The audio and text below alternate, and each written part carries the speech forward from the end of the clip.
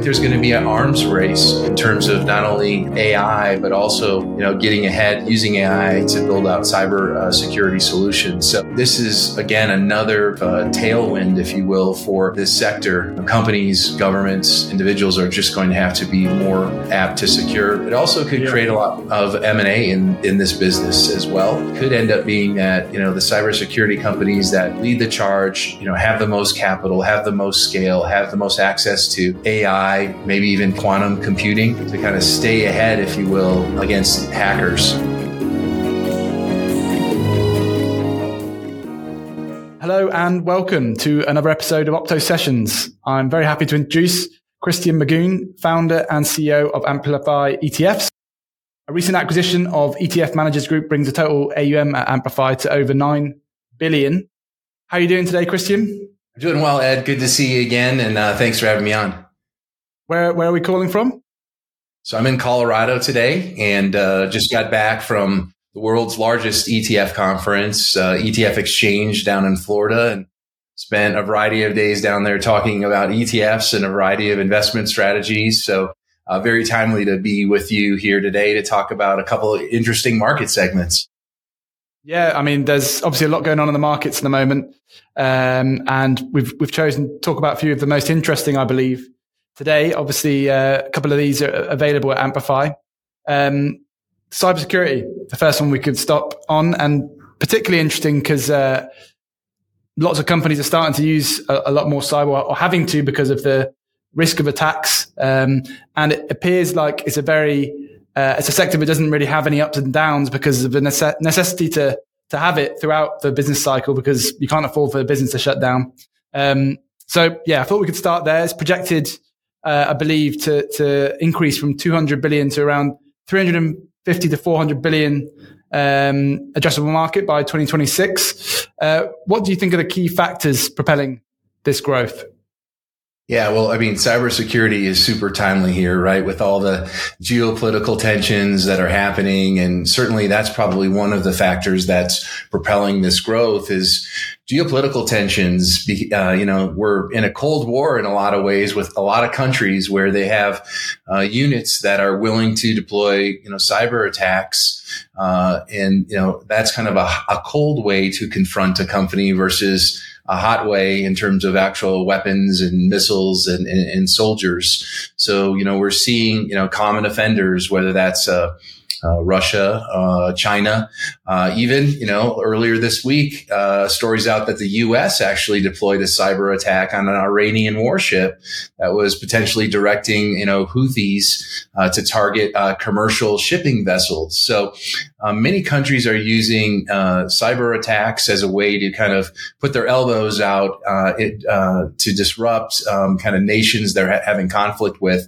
And you can't rule out when a government starts to spend in areas like this, it really can move the markets. Aside from this geopolitical tension and kind of government spending, you also see corporations certainly being victims of attacks. Their reputation is on the line. They potentially have liabilities. So corporations around the world are now turning this into a C-suite issue. Boards are demanding that they spend money on cybersecurity defenses.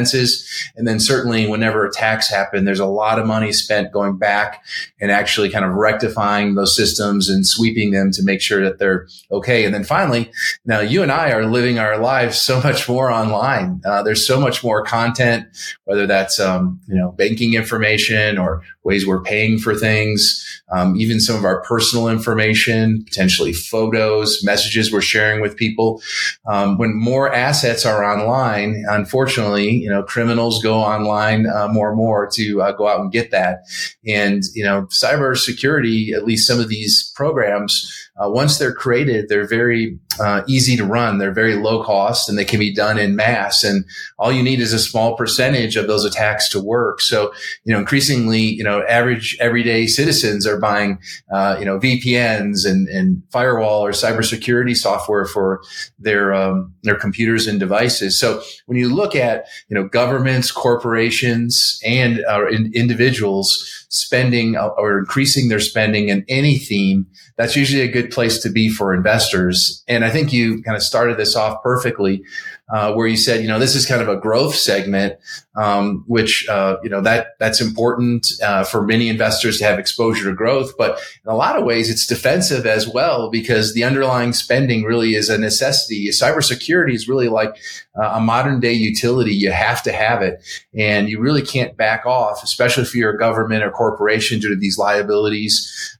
due to these constant attacks and the reputational damage that can happen. So we really think the cybersecurity theme is built to last and really underrepresented. Just one last stat I'll give you. If you look at our cybersecurity ETF, which was the first in the world, ticker HACK, HACK, and you look at its overlap by weightings with the NASDAQ 100 or with the S&P 500, both of those overlaps are less than 3% in terms of the securities weighting in the NASDAQ 100 and the S&P 500 relative to HACK. So most investors don't have a lot of exposure to cybersecurity if they just own the S&P 500 or the NASDAQ 100. So again, we think this is a really important theme to add to a portfolio that has some unique characteristics between being growth oriented, but also having a measure of defensiveness.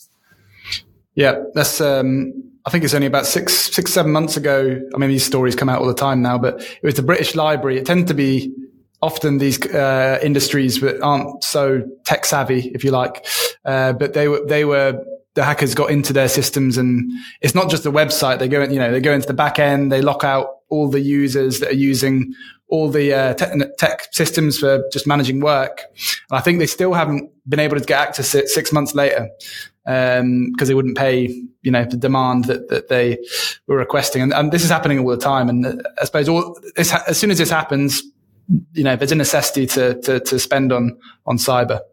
That's right. If you're not on your front foot as an industry, it's not a good look for you, and you could have your whole business disabled. We've had a similar incident with hospitals here in the U.S. who didn't have appropriate cybersecurity protections, where they've locked down patient records, they've locked down access to not only medical files but medical equipment, and it's a really big issue. And it could be, we think, one of the biggest spends for many companies going forward in the future, because you can't have your business locked down and expose your patients or your clients to this type of liability.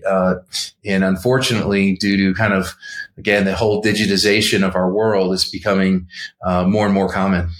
Yeah. And who are the largest clients of these companies generally? Are they just typically is it the Fortune 500 that's going to be the ones that are spending the most on this moving forward? The ones that have, more to lose, more.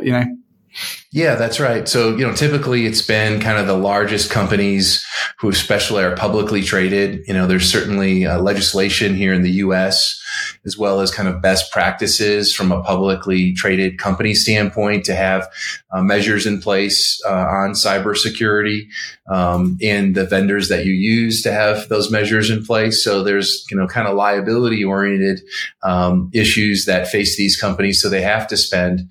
Believe it or not, governments are also very large spenders in private cybersecurity. They often have their own defenses internally, but as attacks, vulnerabilities, or even testing happens, many of the governments outsource to these private contractors.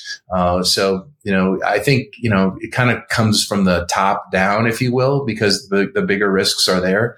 But certainly, you're seeing an emergence of even everyday people having to now, find cybersecurity solutions, whether that's VPNs or scanning software to protect their devices because of, ransomware issues and how traumatic that can be. So, it's governments and corporations kind of, really pushing down the spending. But again, we're seeing, quite a bit of an increase at the individual level. So it's almost no, sector that really can ignore this nowadays. To your point, it used to be more companies that had high tech businesses where they had trade secrets, or maybe operated like infrastructure that could not be disrupted, whether that maybe is power or transportation. So there was an essential nature, but we're seeing it now migrate to libraries and other types of businesses or concerns that maybe you wouldn't think of initially. But again, the cost of once you create this a cyber attack or a scheme to access or control this data, its scalability is immense, and the cost of deploying it is very low. And all you need is less than 1% of these computers to be not defended, and that can allow you into very large systems and sometimes ecosystems. And as you know, the damage can be substantial. So this is another form of essentially modern day insurance, if you will, on the technology side to protect against those losses and those liabilities. It's really utility in nature. And it wasn't the case 10 years ago. In some ways, that was great back 10 years ago. You didn't have to worry about it. But of course, digitization comes with a lot of great efficiencies too. So I think we've probably reaped more efficiencies from becoming more digital worldwide. Unfortunately, there is a downside to that. Yeah, and they're also calling this the future, this era of sort of robotics and automation. And I can only assume as that sector grows, some people are forecasting to grow exponentially, as these robots become cheaper, and there's many different innovations that we're starting to use, a lot of them in the sort of supply chain for deliveries and etc. initially, but everything's online, like you're saying. So it's all digital, everything's going online. So the risk is gigantic for any of these companies that, their entire business is based off of the network connectivity. So my question would be, with the advances in AI that we're also seeing, which obviously will support this sort of need for, these networks are online as well, but it also does allow the hackers to be more sophisticated potentially in their attacks. So could you see that as a reason why, it might fuel even further demand for people to have protective measures against this? Yeah, I think it's going to be an arms race, like you said, because we're only seeing more of our lives becoming interconnected with the web, and computers and automation. So, if you're a bull on artificial intelligence, AI, and certainly that's been one of the best performing market segments in the last year and a half, a market leader, you have to look at, what technologies will be coupled with AI and kind of grow right alongside of it. And just like the gold rush, certain people, went out and mined gold here in the U.S. and created fortunes. But, there was a lot of other fortunes made with people who sold pickaxes, shovels, blue jeans, and equipment.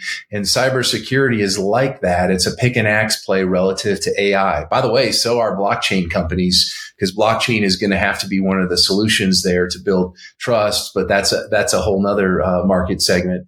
Cybersecurity, though, is going to really see an arms race here, because AI will create now, or have the ability to create, new and inventive ways to attack systems, computers, software on the dark side. And then on the quote unquote white side, the white hat group is going to have to, kind of reverse engineer this or try to get ahead. So I think there's going to be an arms race in terms of not only, AI, but also, getting ahead using AI to build out cyber security solutions. So this is, again, another kind of tailwind, if you will, for this sector, because whether you, see kind of the trend on AI, on robotics, on kind of this interconnectedness, all of these areas mean that there's more vulnerabilities, and companies, governments, individuals are just going to have to be more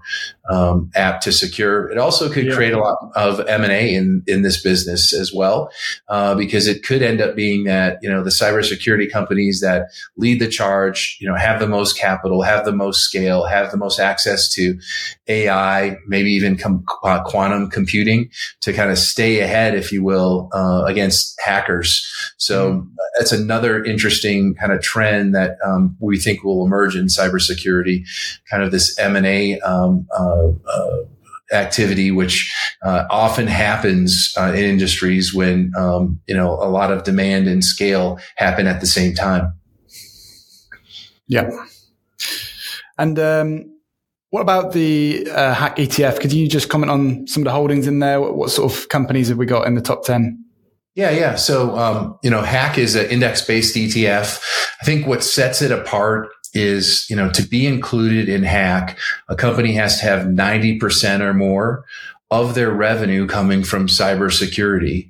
Most ETFs that are in the space have a 50% or more hurdle. And indeed, Hack, historically, it was the first cybersecurity ETF, had a 50% hurdle. And because when Hack, launched nearly 10 years ago, there weren't as many pure play companies available. So that 50% standard allowed you to kind of capture companies that had robust cybersecurity businesses, but also did other things like networking, et cetera. Well, this kind of new world we live in and the growth of the cybersecurity industry has led to the ability for the index to become more pure, and Hack, to my opinion, be the purest ETF in the space with this 90% revenue capture. So, looking at some of the top holdings, and of course, those are available on our website, amplifyetfs.com. Hack's top holdings include Broadcom, Palo Alto Networks, CrowdStrike, Cloudflare, Zscaler. These are names that you hear quite a bit during earnings season that are kind of bellwether names that really focus in on the cybersecurity space. And these are, companies that aren't just making money from, creating software or services to protect.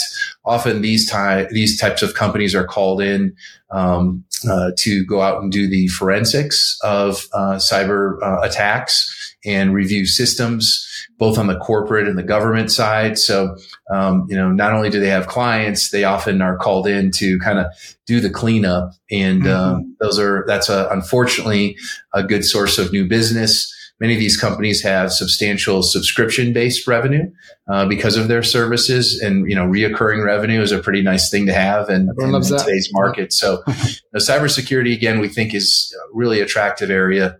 A lot of growth going forward, unfortunately. And, frankly, as an investor, no one likes to read or see news about cybersecurity events or hacks.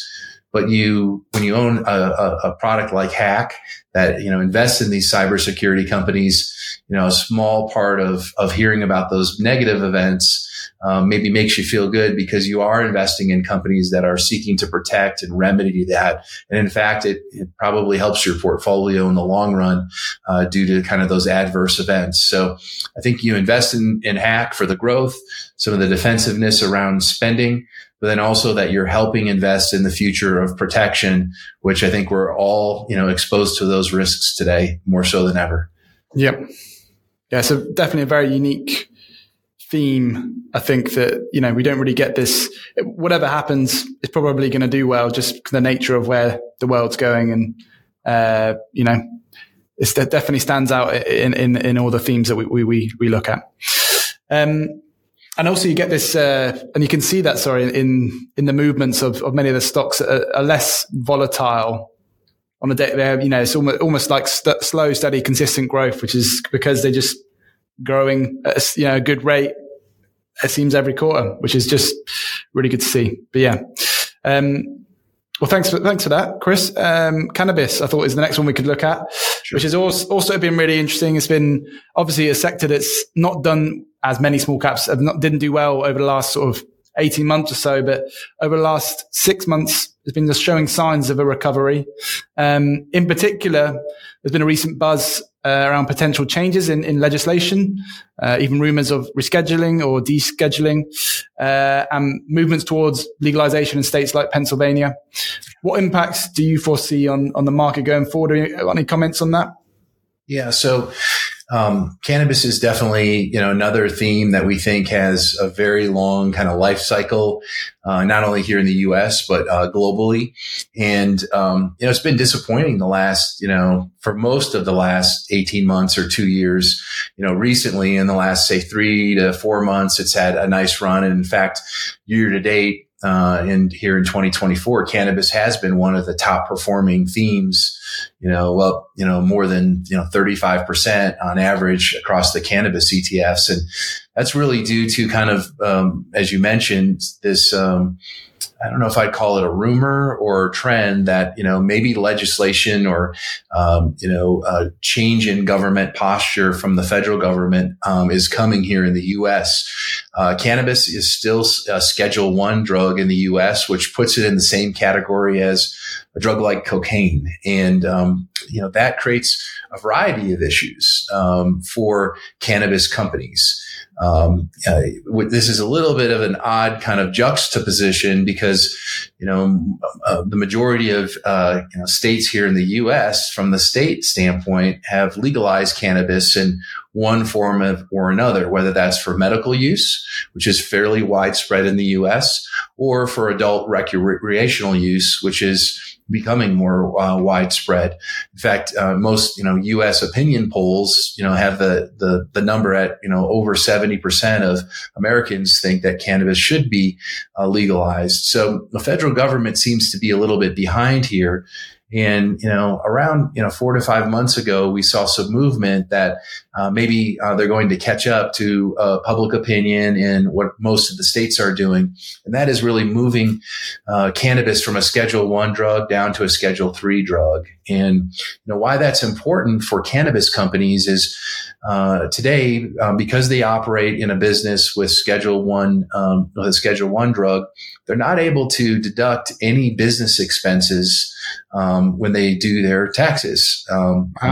And by being able to become a Schedule 3 drug, they would be able to now deduct business expenses like any other business in the U.S. Well, specifically what that does for cannabis companies is it makes them, in many cases, profitable. You can imagine running a business and not being able to deduct any of your expenses against your income. There's a different profile of that business versus being able to deduct normal and ordinary business expenses. Once that happens, the profile from a financial standpoint changes dramatically from cannabis.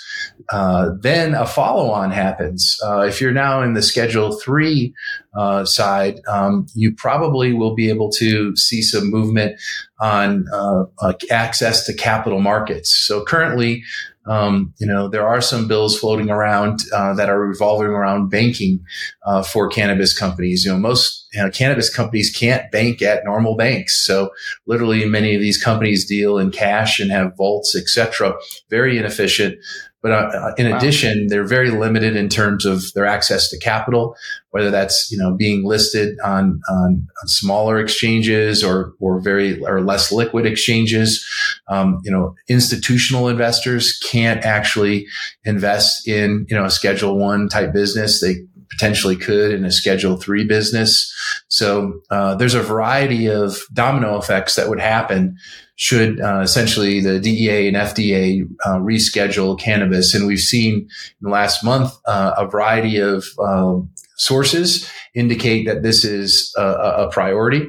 When you look at this from the federal government standpoint, being able to, kind of legalize cannabis and use it as a tax generator in a variety of different ways seems like it would be helpful. Government spending and government debt both are at fairly, at our all-time highs. So that's a motivation.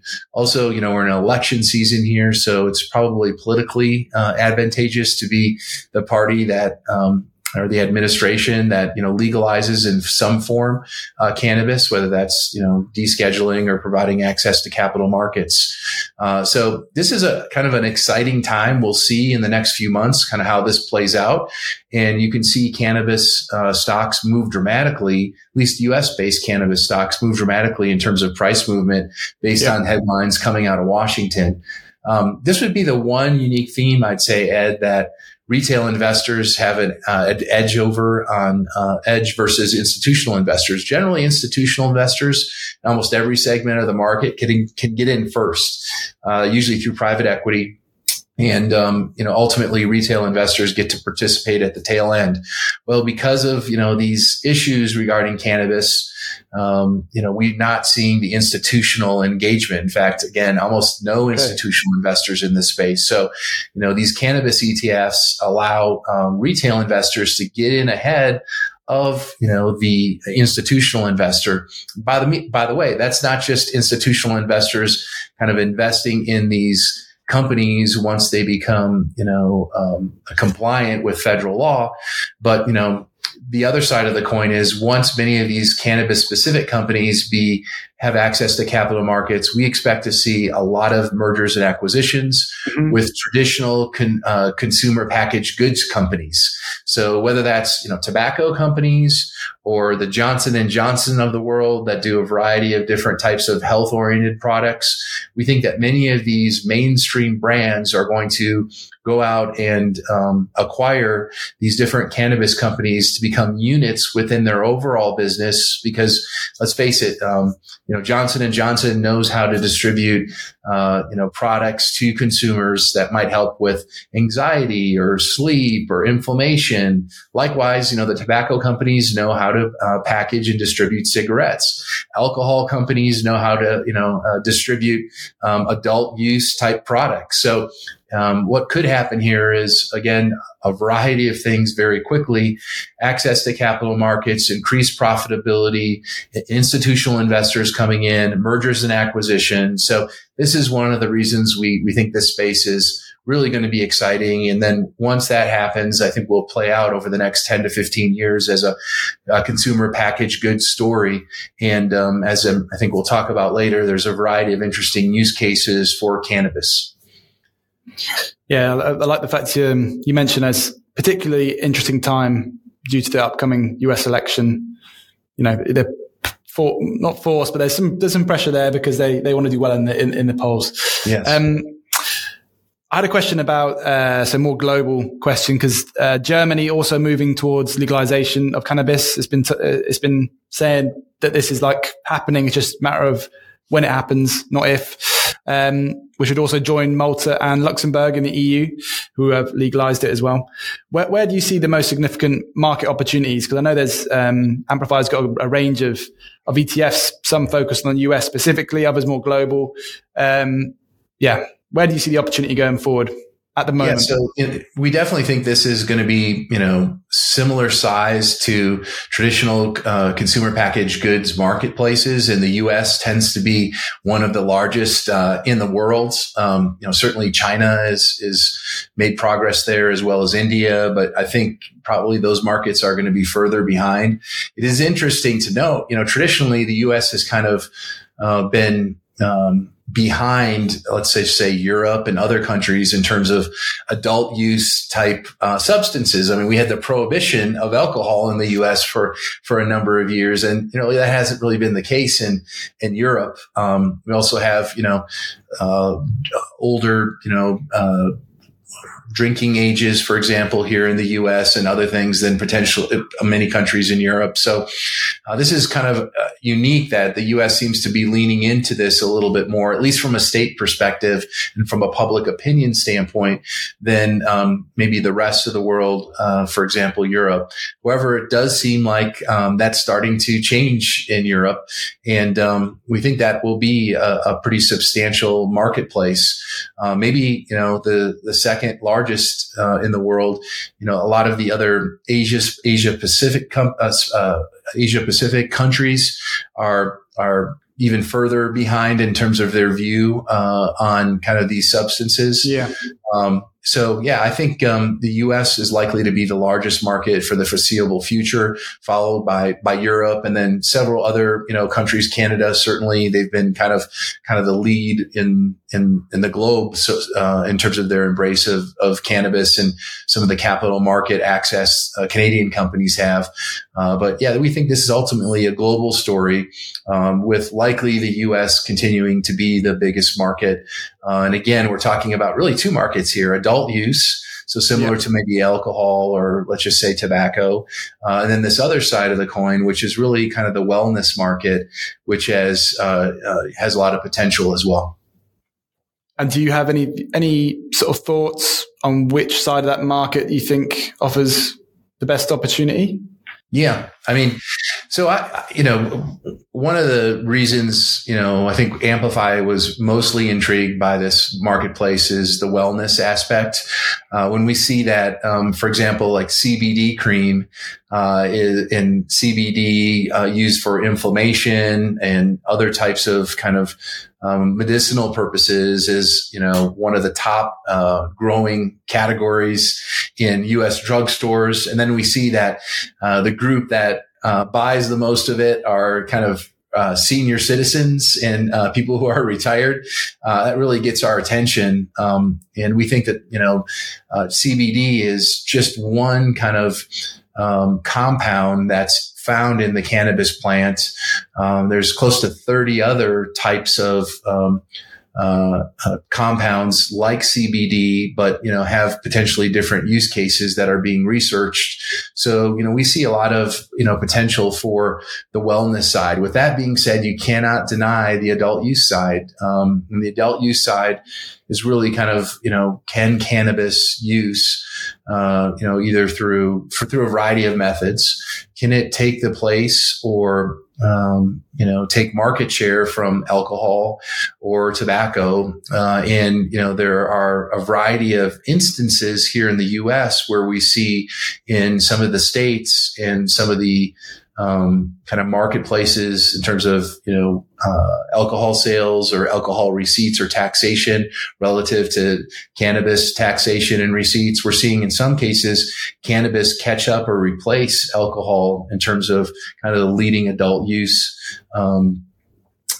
substance. There's a fair amount of research into kind of the different impact, the different health impact that, cannabis may have versus alcohol or tobacco. And certainly there are a lot more, at least initially today, more risks known about tobacco use as well as alcohol use. There are a lot of research being done on cannabis, but initially it seems like the research seems to point to maybe some of the less impact from a variety of standpoint, whether it's, potentially, from a cancer risk standpoint or an impairment standpoint. So I think the jury's out there, but, I think if cannabis is at least on par with, tobacco or alcohol as an adult use, alternative, we think that, the market could be, fairly robust there. That being said, I think, personally, I'm more intrigued by the wellness side. And, when you look at all the research and, it's across the spectrum of what you go into a drugstore today to solve, whether that's, again, inflammation, anxiety, sleep.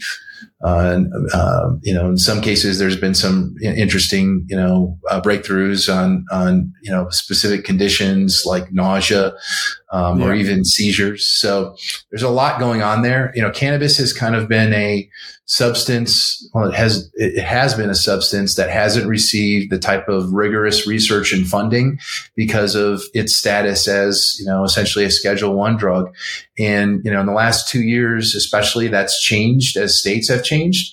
So there's a lot of money now going into researching all of kind of what cannabis is, everything from what THC does is to CBD to some of the other nearly 30 other compounds with these 3-letter abbreviations, and how those compounds may be able to be used in different ways to maybe more effectively treat issues that the human body experiences today versus opioids or, other synthetic, substances that unfortunately in many cases have proven to cause more problems, whether through addiction or abuse or side effects. So, I personally think that the wellness side is quite promising. And, I think we'll know in the next several years a variety of new use cases.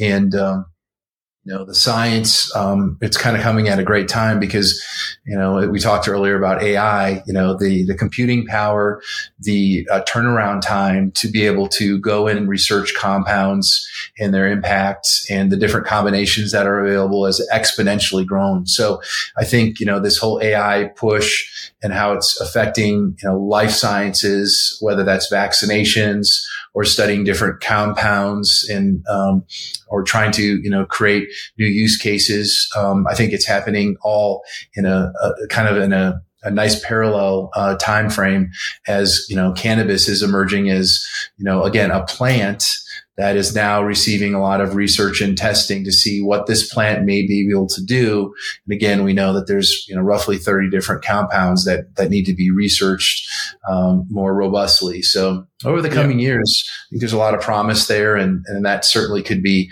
something that propels cannabis. Potentially at some point, maybe we have a wellness cannabis ETF and an adult use cannabis ETF, different companies, going after different verticals. Yeah.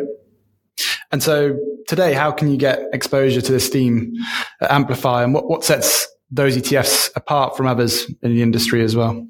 Yeah. So we have, currently 3 different cannabis ETFs. We started with one several years ago, and that is an actively managed cannabis ETF. By Tim Seymour of Seymour Asset Management. Many U.S. investors know him from his continued presence on CNBC in the show Fast Money. He's been a longtime cannabis investor and has focused a lot of his time on emerging markets, whether that's emerging market sectors like cannabis or actual emerging market countries. So pretty nimble and effective investor. So we started an actively managed cannabis ETF with him a number of years ago. And CNBS, is really split at this point between U.S. company exposure, having exposure to MSOs, multi-state operators, and then Canadian companies, which Canada is kind of where it's at in terms of most companies being available on exchanges in Toronto and in Canada, being more liberal, if you will, with their capital markets access. So that's one solution we have.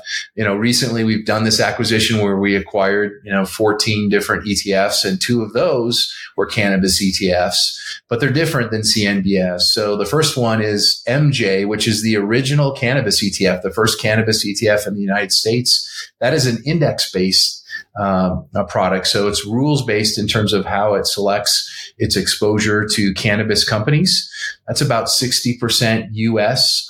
Exposure and about 40% Canada and other country exposure. So more a global rules-based approach. And then we also have MJ US, which is kind of a sister fund to MJ. The difference is it only owns or has exposure to U.S. multi-state operators, so U.S. focused only. And that is technically an active ETF, but it actually really tracks an index. When you own swaps on securities, which MJ US does, you have to be structured as an active ETF, but the actual security selection of the companies is exposed to is done through a rules-based index process. So really, to sum up, we have kind of a global actively managed cannabis ETF in terms of CNBS. We have a global index-based product, and then we have another and a U.S.-focused product in MJ US that has a rules-based approach to selecting securities, but again is technically an active ETF. So you see different performance levels in all 3 of these products based off news events.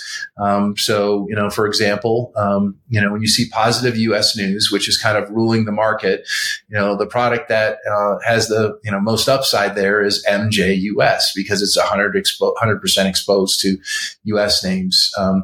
If this U.S. trend fails or stalls, or on days there's bad news, MJ US will be the worst performing of our suite. And you'll see, MJ and CNBS do a little bit better. So kind of different flavors for different people who want unique approaches, to invest in this space. And, when you look at them, many of them have a lot of the same company exposure. There's certainly kind of similar leading companies that are here in the U.S. in the form of multi-state operators. Same with Canada. However, there's different weighting schemes that all 3 of these use. And obviously, ETF's good way to play this sector because it's quite volatile. So, and, different companies get different benefits from different news. So you get that average in the ETF, which can mean it's a little bit less, up and down in your portfolio if you're doing the single equities. Just before we, wrap up, I wanted to talk about one other theme, the Israel tech ETF. Yeah. What factors do you think contribute to Israel's historic success as a global technology hub? Yeah, I mean, part of it is really, the scrappiness and kind of the survival nature that Israel has had to embrace. It's being in a contested area of the Middle East, and starting out as a nation that didn't have, a ton of resources, for example, from a food perspective, being in a country or an area of the world that's quite arid in a lot of places, not everywhere. They had to be, really kind of innovative. So, Israel is known as the startup nation. And when you look at some of the unique aspects of Israel, you find out that as a nation, they spent more on R&D than any other nation relative to GDP. By the way, number 2 there is South Korea, as another kind of innovation hub. If you look at Tel Aviv, it has the most startups of any single city in the world. So there's a kind of a culture of creating new technology, being innovative from Israel as a country, and it's reflected in many of these real breakthroughs that have happened historically out of Israel. There's a variety of technologies, and we can talk about them here in a second, that came about from Israel, and then even today, when you look at kind of the mix of types of companies that are there, it's all these kind of emerging sectors. So a unique way to play Israel. Many people, who are interested in Israel might buy a general kind of Israel country ETF that kind of owns like the, standard companies, but make no mistake, iTech is kind of like the NASDAQ 100, if you will, of Israeli companies, whether they're based, in Israel or they have, a majority of their assets in Israel. Also note that there's over 400 companies worldwide that have research centers based in Israel, to kind of create new innovations. So, this is a really unique country, and having access to these, companies that are innovating across the spectrum, is exciting. And again, it's one of the new ETFs, iTech, ITEQ, that we've acquired, in this recent transaction. So we're excited to have it as part of the Amplify ETF lineup. And even though we're talking about Israel, a lot of these companies, people probably know they've got a global presence. They're not, just present in the Israeli market. So can you just touch on some of the software sectors or companies, in the top 10 in the ETF, so that, people can just understand who we're talking about here? Yeah, so let me give you a few names like CyberArk Software, Checkpoint Software, Amdocs, SentinelOne, Wix.com, Monday.com, SolarEdge, companies that, most people probably have heard some of those names. When you actually look at the sectors that are represented inside, iTech, 26% of the portfolio is cybersecurity and defense tech solutions.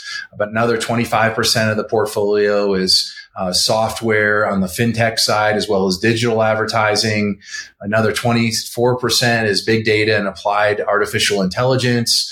Then you have a variety of other sectors that are, 9% or less, including clean energy, water tech, robotics, industrial automation, biotech and medical devices, and communications equipment. So it's really a plethora of the technologies that are being kind of developed today, and kind of exciting to see what's come out of the Israel historically. I mean, the firewall was invented in Israel. Drip water irrigation was invented in Israel.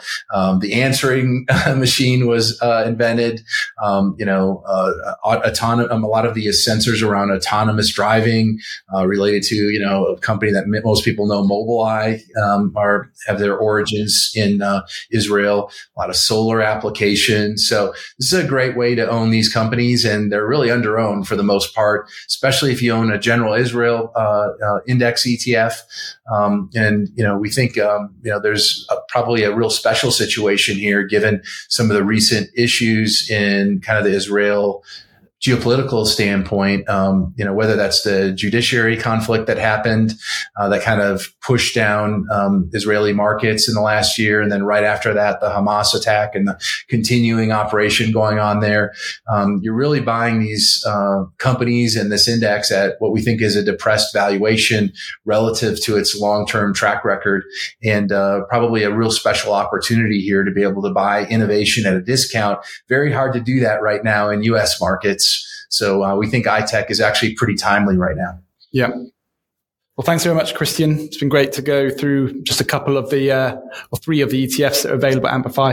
Before we finish, is there anything last words you'd like to leave with our audience? No, I would say, Amplify ETFs is a sponsor that is trying to provide products that really capitalize on themes that, can hopefully offer investors a chance to outperform the broad-based index over time. So adding a few of these themes to your core holdings in a complementary nature, we think could add some increased growth potential. I think there will be some increased volatility with these themes and additional risks, certainly, than the overall market. But we think over the long term, these innovative themes, and we have, now close to 20 of them, we highlighted 3 today, we think are really important for the average investor who wants to try to, eke out a little bit more growth on average over a long period of time. These, themes are kind of transforming our marketplace. And in many cases, if you own the S&P 500 or a standard index, you have very little exposure to many of these themes and companies. So we'd encourage you to check out amplifyetfs.com, where we have a variety of theme ETFs, many income ETFs and core ETFs as well, over 30 now, with a bit over $9 billion in AUM. And we just appreciate being able to highlight a couple themes with you, Ed, on Opto, and look forward to speaking with you again.